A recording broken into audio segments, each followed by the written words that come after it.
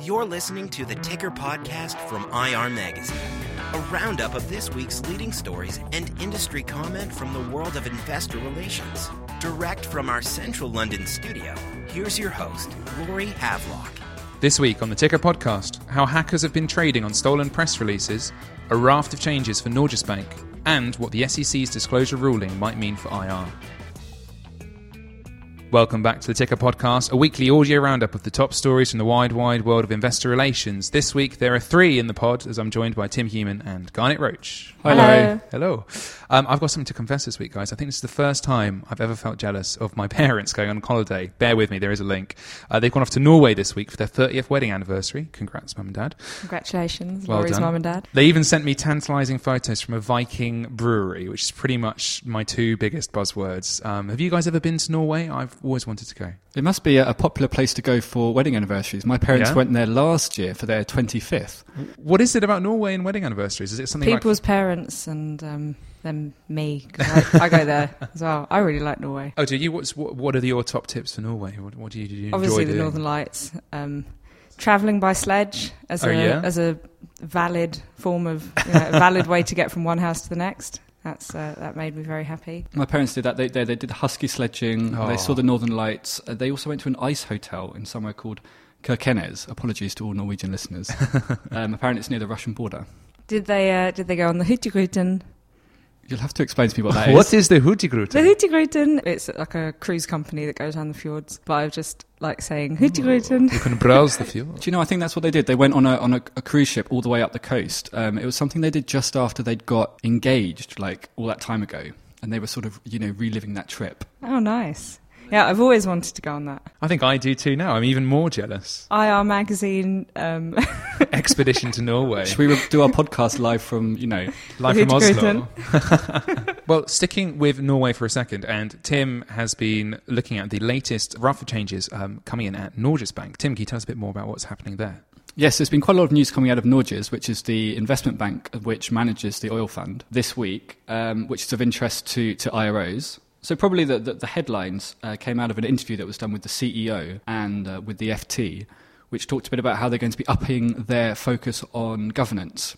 Now, this is something they've been increasing their focus on in general. As they get bigger, as they hold bigger stakes in listed companies, in more listed companies, then there's pressure on them to be active owners and not just be passive owners. Take an interest in running the companies better. So they're going to be making changes in a number of different ways. First of all, they're upping the number of companies that they analyse in depth from 500 to 1,000. So there's going to be a lot more companies that are going to be under their scrutiny in terms of governance and related areas. They're also planning to reveal their voting intentions before annual meetings more. A recent development is that they've been revealing after annual meetings how they voted on different issues. What they're going to start doing more is saying beforehand what their position is, partly to aid transparency, but also partly to help lead the debate on those issues. They did have a target this year of doing it at 10 or 20 companies. So far, they've done it at 3. That's certainly something they're going to be doing more of over the next couple of years. They're also going to be issuing position papers on different governance topics. So at the moment, they've released one on proxy access. They've also released one on voting on individual directors. But according to the article, they're actually planning to release papers on up to 20 different topics. And so it'll be quite easy for companies to go on their website and look at how they view different areas, how they're likely to vote on different issues. Is that a normal thing for a sovereign wealth fund to do, to establish their position on issues, ahead of voting and let companies know in advance? Not really, but Norges Bank they're very unique among sovereign wealth funds. They're very open, massively more so than anybody else, really. So it's not so shocking from them, but as a sovereign wealth fund, it's quite unusual. How interesting. They have quite a lot of information available about what they do already. They have a great website, actually, if you go on there. There's lots of information about what they're doing, where they're invested. Also got quite a cool ticker, which shows how their oil fund is constantly increasing in value. Yeah, Wow. yeah. They have nice videos on there as well, showing all their oil.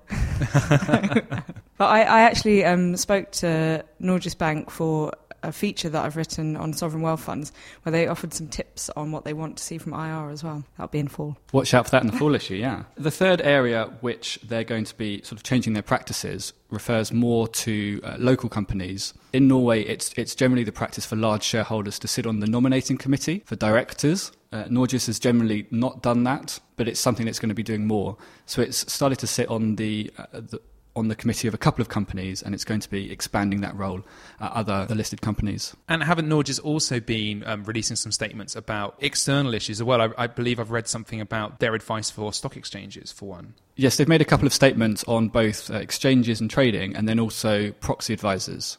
So looking at exchanges first, they put out a discussion paper thinking about how exchanges in the future can better serve big institutional investors like Norges. And what they're saying is that trading volumes keep going up, but actually liquidity isn't improving because there's so many different trading venues. And they think that exchanges need to think about the fact that there are these big institutional investors that want to make big block trades and not have a big market impact.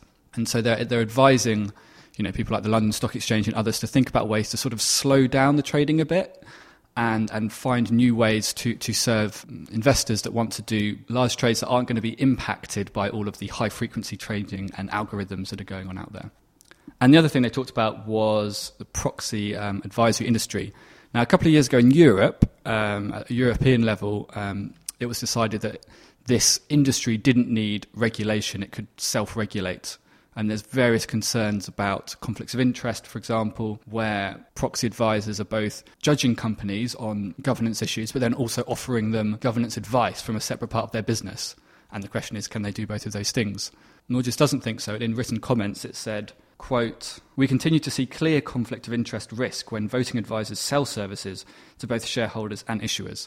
So they're putting pressure on regulators to look at this again. However, seeing as they only looked at it a couple of years ago and decided regulation wasn't needed, I don't think there'll be any changes in the pipeline soon. Well, we're going to upsail from Norway and sail across the Atlantic to the brave new world of America. We're going to also look at corporate governance there, because I've been looking a bit more at the SEC's disclosure ruling, which was confirmed a couple of weeks ago and will require listed companies to reveal the ratio of their CEO's pay to that of their median employee. We had to rack our brains a bit in the office to remember our GCSE maths, but the median employee, we remembered, is effectively the middle earner of all the company's employees. It's a bit of a weird and hard metric to work out, but is intended to promote increased transparency and pay fairness at US companies. And there's a consensus that the ruling may spark similar regulatory moves elsewhere in the world. And to get a bit more of an idea about the global attitude towards pay-related disclosure, I spoke to Mirit Ehrenstein, who is a professional support lawyer who specialises in employee incentives, luckily, at Linklaters, the law firm Linklaters. And she says the rules that the UK brought in under Vince Cable a few years ago, where listed companies must annually disclose the annual percentage change in both their CEO and separately group employees' pay, so compare the two, from the past year, are a bit too watered down to be very useful for shareholders. Coming out of the financial crisis, the government could not just say, we want to make sure that directors are not getting paid too much. So instead, the UK legislation ultimately is about creating a framework, giving greater transparency and the ability to compare similar companies, and looks to investors and companies to reach a position with which they would both be comfortable. So far, we have not seen institutional investors focusing on the percentage change ratio. They are more concerned to link pay to performance and appropriate returns to shareholders. Although the SEC has said that the requirement to disclose CEO median employee pay ratio has been calibrated with substantial flexibility, due to this very flexibility, we think there is a risk that the result will become as meaningless a disclosure as the percentage increase disclosure has probably become in the UK in companies' remuneration reports. Einstein also says that the current regulatory climate in the EU is tending towards similar disclosures, but she warns, however, that there is such variation in legal requirements and corporate governance practices across the continent that companies are yet to take up the practice wholeheartedly. Only a handful of EU countries have got anything on remuneration regulation in place like the UK. Sweden is probably the closest in that there is a statutory requirement to put a remuneration policy to a vote and disclose any payments made to directors. No country has a requirement to disclose the ratio between CEO pay and employee pay. Even in the watered-down version we have in the UK, which is limited to disclosing the percentage change in CEO pay from last year compared to all employees' pay or a comparator group of them if all employees are not appropriate. In most EU countries, there is no legal requirement relating to directors' pay regulation. In some, it is more a matter of best practice or corporate governance, and the level of disclosure is not that high. And isn't the EU looking into doing something similar? Yes, I think so. They're currently drafting similar pay ratio rules, but apparently the language used is very kind of general and non-specific as well. So it's a little bit hard to conclude anything. And Ehrenstein says that they're approaching what the UK already has in place as the model for them. But they're yet to be confirmed as part of a directive which should be finalised in the next couple of years. The EU-wide draft legislation is phrased in more general terms, but it does include the requirement to disclose the increase in directors' pay versus the increase in employee pay over a 3 or 5 year period. If this is included in the final EU directive, which is far from certain, it will mean a similar requirement to what we already have in the UK, though over a longer period of time.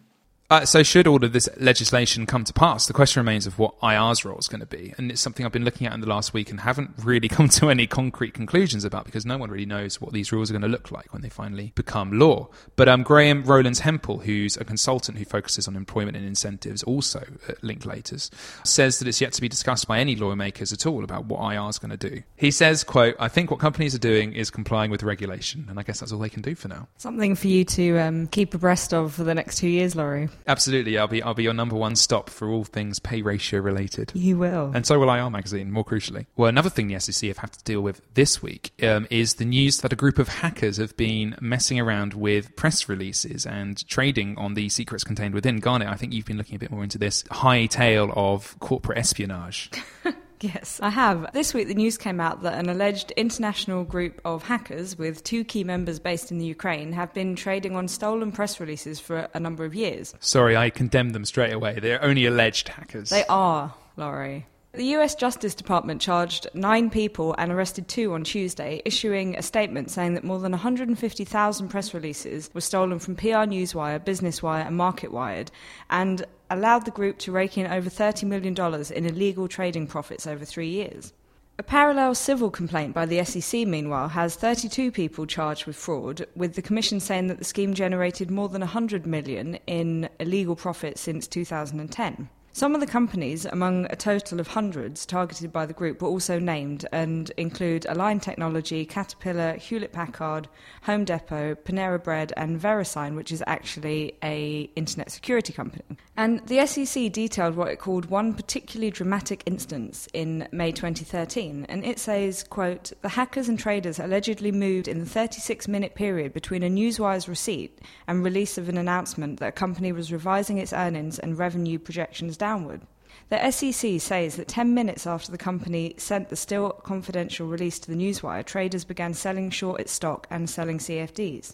It alleges that the group gained $511,000 in profits when the company's stock price fell following the announcement. But surely these press releases must be, kept under lock and key online. How do they know how the systems of these newswires were hacked into? So the alleged hackers apparently accessed the embargoed market-moving information using what are known as SQL injection attacks, which provide unauthorized access to computers connected to the internet. The Justice Department says the traders even created shopping lists or wish lists for the hackers with details of upcoming press releases that they wanted access to. And the hackers and traders then used foreign shell companies to share in the illegal trading profits. And what are the newswires saying about this? So statements have been issued, of course, and Business Wire actually offered the most detail. It says that it hired its own prominent cybersecurity firm to conduct forensic testing of its systems, as well as working with the US government. Talking about the substantial resources the Newswire service dedicates to security, CEO Kathy Barron-Tamraz says in a statement that, quote, "Despite extreme vigilance and commitment, recent events illustrate that no one is immune to the highly sophisticated, illegal cyber intrusions that are plaguing every aspect of our society." I mean, as we all know from the number we receive every week, embargoed press releases are such a kind of ingrained part of the news release process. How likely is this case to impact how that works? Well, John Levin, a securities lawyer and partner at Toronto-based Fasken Martineau, raised this point as well. He says, quote, "Absent absolute confidence of privacy and confidentiality, this practice would have to change and the timely flow of public disclosure could be adversely affected." Of course, some companies don't use newswires. They self-publish their press releases. However, I don't think that's any more secure. Hackers can get into individual company systems. They could potentially get into newswire systems as well. Everyone's at risk of cyber attacks of one kind or another. I guess the only way to avoid having any problems is to not host something on your website in advance. I mean, we say that embargoed press releases are really part of what we do, but maybe the only alternative is to put it up moments before the news is going to be made public anyway. Yeah, or hand delivered. Hand delivered, yeah, whispered into people's ears. Pigeon. Yeah, all of these things could work. Well, we're finishing off the podcast with a very dramatic story. Thank you, Garnet.